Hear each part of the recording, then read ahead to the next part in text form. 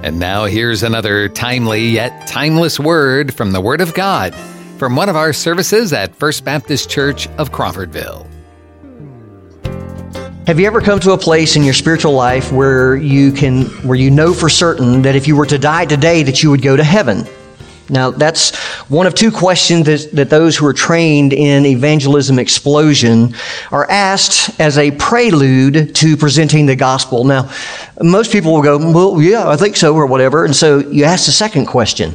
Suppose that you were to die today and you were standing before God and He were to say to you, why should I let you into my heaven? What would you say? Now, I hope you can see the importance of answering those questions correctly.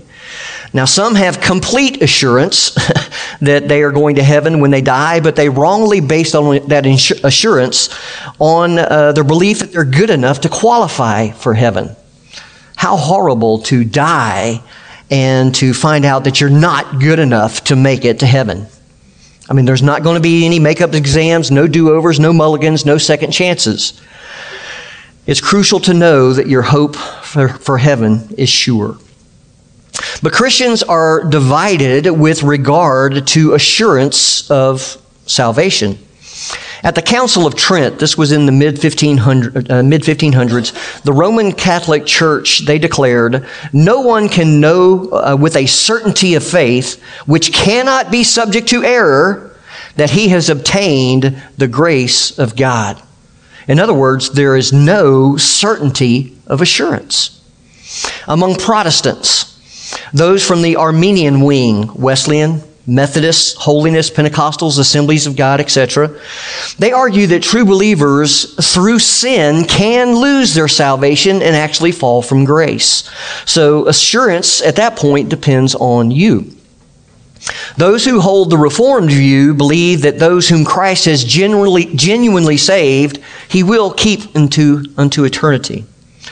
Now, there are difficult texts, such as the warning passages in Hebrews, but I believe that the Reformed view makes the most sense of all of Scripture. Those whom Christ saves, He keeps for all eternity. As Philippians 1:6 says, He who began a good work in you will perfect it until the day of Jesus Christ. Now, our text is one of the strongest arguments for assurance of salvation that we find in the Bible. Martin Lloyd-Jones, he wrote, the argument of these two verses, 9 and 10, is, I suggest, the most powerful argument with respect to assurance of salvation, or the finality of our salvation, that can be found anywhere in the whole of the Scripture, end quote. He goes on to say that the only thing that surpasses that is the immediate witness of the Holy Spirit. And Paul actually talks about that in Romans 8:16. Now, since being assured of your salvation is an important part of your foundation for your spiritual growth, it's valid that you understand and apply these verses that we are studying here today. Now, our text looks at our basis for assurance as Paul enumerates the blessings of being justified by faith. He began that back in verse 1 of chapter 5.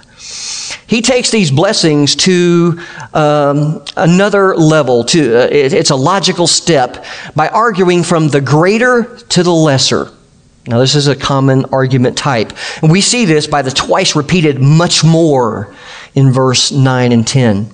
He reasons, if we were justified by Christ's blood when we were yet sinners, and if we were reconciled to God by the death of His Son while we were His enemies, then we can expect to be saved from God's wrath by the risen Savior. Now, it's also an argument from the past to the future. If in the past God has loved us, and Christ died for us while we were sinners, then we can expect that in the future He's going to keep us from judgment as those who have been reconciled to Him.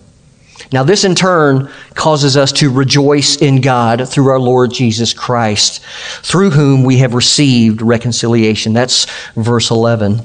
Thus, if as God's enemies we were saved through the death of His Son, then praise God, as His friends, the risen Savior will save us from future judgment. Let's pray. Father, we come before you this morning just to bow the knee and say that we love you and thank you for all of your goodness and all of the wonderful blessings that you give us in Christ Jesus. There's nothing good that comes our way outside of Christ. And so we thank you so much for that. We ask that you would speak to our hearts this morning to give us that assurance, Lord, as we look at Paul's argument here that just makes so much sense. Father, I pray that it would bring joy to our hearts and just a spring in our step as we go forward in our walk with you. And we ask it in Jesus' name. Amen.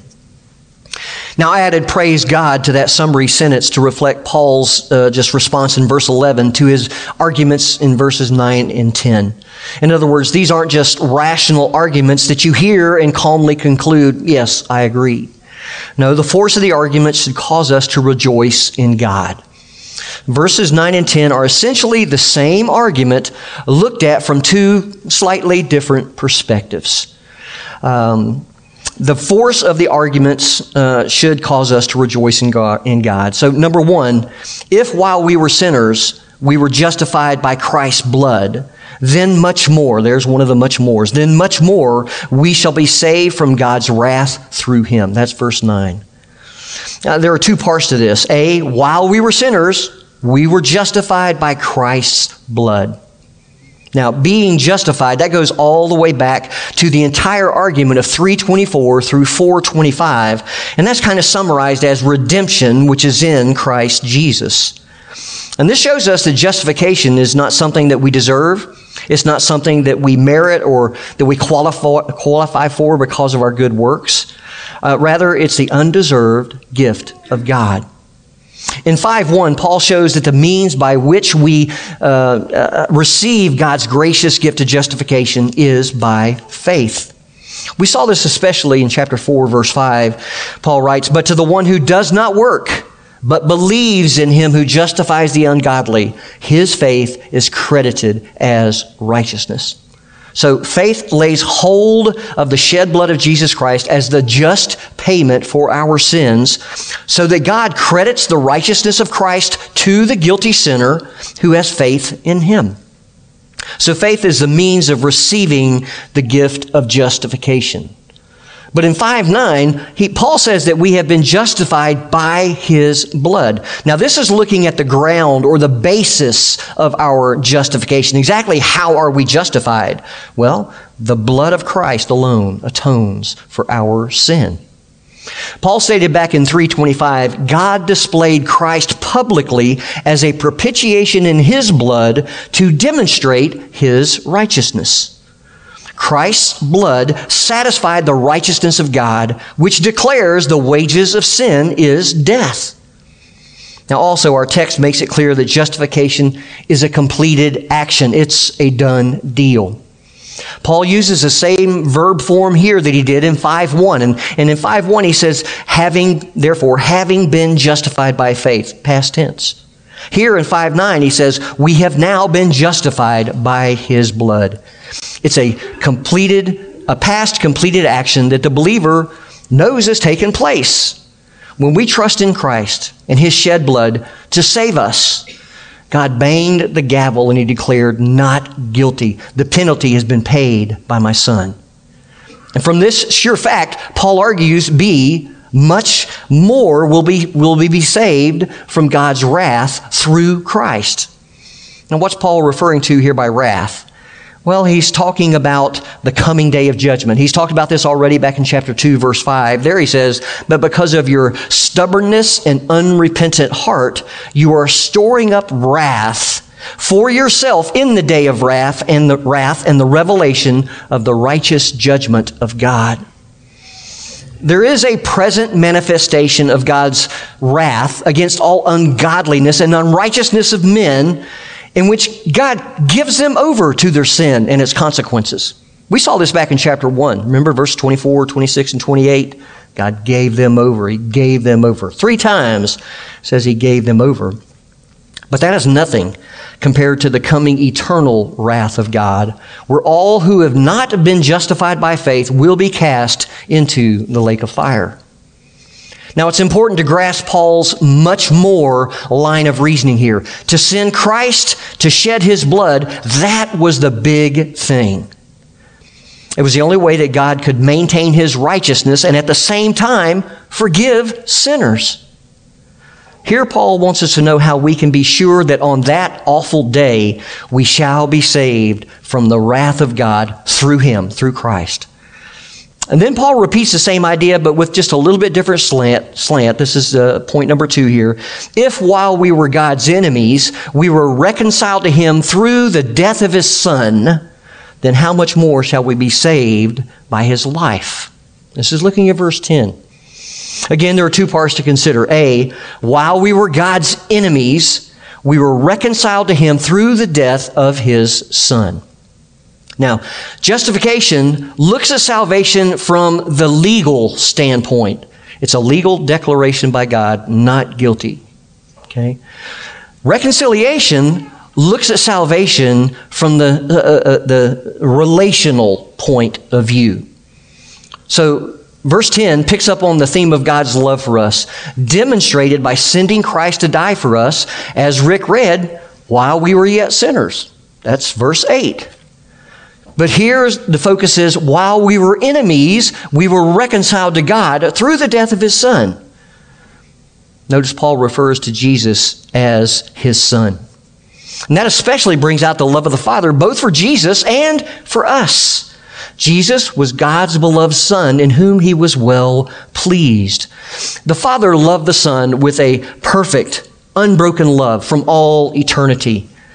Yet he sent him to die on the cross so that we, his enemies, could be reconciled to him. This is just unfathomable. Now, enemies is the strongest in the string of synonyms that Paul used to describe our condition before coming to Christ. Paul says in verse 6 that we were weak. That means that we were totally able to do anything to save ourselves or to help out in the process. In verse 6, he also says we were ungodly, and that's because of our many sins. In verse 8, he calls us sinners, having violated God's holy commandments. But worst of all, we were God's enemies. That's what verse 10 tells us. The word implies active hostility, both from our side towards God and from God's side towards us. From our side, we didn't want God's rightful lordship. We didn't want to submit to that. We wanted to block him out of our lives so that we could basically do what we want to do. We viewed him as the spoiler of all of our fun. Paul describes our enmity with God in Romans chapter 8, verse 7. He says, the mind set on the flesh is hostile toward God, for it does not subject itself to the law of God, for it is not even able to do so. Now, many might protest and say, well, I'm not hostile towards God. I don't have anything against him. But they show their hostility by their indifference toward his love. They're happy if he just stays out of their lives and lets them live as they please. So in that sense, they are the enemies of God. But the greater hostility is not from our side to his, but from God's hostility towards unrepentant sinners. From God's side, he's opposed to all that is evil and to everyone who is in rebellion against him. They are his enemies. Now, Philippians 3:18, Colossians 1:21, and James 4:4, they all affirm that outside of Christ, all those outside of Christ are enemies of God. And he will eventually judge all who do not willingly bow before his Son. Now, when Jesus comes again, he's pictured as a powerful warrior whose robe is dipped in blood, who strikes down all the rebels with the sharp sword, two-edged sword that comes out of his mouth as he treads the winepress of the fierce wrath of God, the Almighty. This is God's hostility toward all who do not submit to Jesus. He cannot have fellowship with those who walk in darkness. But our text says, while we were enemies, we were reconciled to God through the death of his Son. Now, reconciliation, that is a wonderful word. One of the all too rare but great joys of being a pastor is when I have some part in seeing a couple who are hostile toward one another to see them reconciled, to see them come together again. But it's even a greater joy to see sinners reconciled to God through the death of Jesus, which removed the barrier of our sin. As Leon Morris states, the death of Christ puts away our sin, which has aroused not our opposition, but God's. So the idea here is not that we first ceased to be hostile toward God, but that through the death of His Son, He could cease to be hostile towards us, those whom He has purposed to save. It was through the cross that God put to death the enmity contained in the law of commandments that we had violated, so that we now could be reconciled to Him. So when we were God's enemies, we were reconciled to Him through the death of His Son. Will be much more, having now been reconciled, we shall be saved by His life. Charles Hodge, he captures a logic saying, if Christ has died for His enemies, He will surely save His friends. So if God did the really hard thing by reconciling us to Himself through the death of His Son, it only follows that we shall be saved at that future judgment by, or literally in, His life, in Christ. Now, Paul is going to develop the idea that we share in His life. He's going to do that in chapter 6. We are now completely identified with Christ in His death and His resurrection life. Paul also explains this in Colossians 3, verses 3 and 4. He says, "For you have died, and your life is hidden with Christ in God. When Christ, who is our life, is revealed, then you also will be revealed with Him in glory." Because we are now united with Christ as members of His body, sharing His life, we shall be saved from that final judgment. When God raised Jesus from the dead, He gave to Him all authority in heaven and on earth. Jesus talked about that, right? Matthew 28, verse 18. He tells the disciples, all authority in heaven and earth has been given to me. Therefore, go and make disciples. Well, here's what Paul, he exercises this authority for the salvation of his people. This is Romans 8, 33 and 34. It says, God is the one who justifies. Who is the one who condemns? Christ Jesus is He who died, yes, rather, who was raised, who is at the right hand of God, who also intercedes for us. This is the risen Son of God interceding for us. Hebrews 7:25 says the same thing. Therefore, He is able also to save forever those who draw near to God through Him, since He always lives to make intercession for them. Now, we know that our salvation is secure because if God did the greater thing, reconciling us to Himself through the death of His Son, He will do the relatively easier thing by saving us from judgment, because we are now partakers of Christ's resurrection life. You remember Jesus promised His disciples in John 14:9, because I live, you will live also. Paul never put forth a biblical truth as just a dry, boring lecture and then said, class dismissed. These glorious truths about our sure salvation, they should evoke an emotional response. So number 3, the result of knowing that you are saved for sure because of God's love and His mercy is to rejoice in God through our Lord Jesus Christ. This is verse 11. The more than that of verse 11, it means don't stop there. Class isn't dismissed yet. You see, if you understand this truth, you've got to rejoice in God. Now, as we've seen, Paul rejoiced in the hope of the glory of God. That was verse 2. In verse 3, Paul rejoiced in his tribulations. But here in verse 11, he rejoices in God Himself. Now, to rejoice, that means to glory in or to boast in. It's an emotional word. And Emery's getting emotional now, and that's okay. That's all right, sweetheart. An artist rejoices in a beautiful sunset saying, isn't that spectacular? Look at those gorgeous colors. A football fan rejoices in a touchdown run saying, did you see how he juked all of those defensive backs? And those who have been justified by Christ's blood, those who have been reconciled to God through the death of His Son, they rejoice in God through the Lord Jesus Christ, saying, "Isn't God wonderful?" There's nothing to compare to His love, His grace, and His tender mercies. There is no love like the love of Christ for sinners. Praise God. The last phrase of verse 11, through whom we have now received reconciliation. That shows that reconciliation is a finished work that we receive once again as God's gift. It's an objective, accomplished fact because of the cross. It also shows that all God's blessings come to us through the Lord Jesus Christ. We like to think that we had something to do with it, but it comes straight from His hand. Now, Paul states it as a given that those who have received this reconciliation that we've been talking about, that we now rejoice in God. Here's the question. Do you? Have you spent any time this past week rejoicing in God because of all that He has freely given you through His Son, Jesus Christ?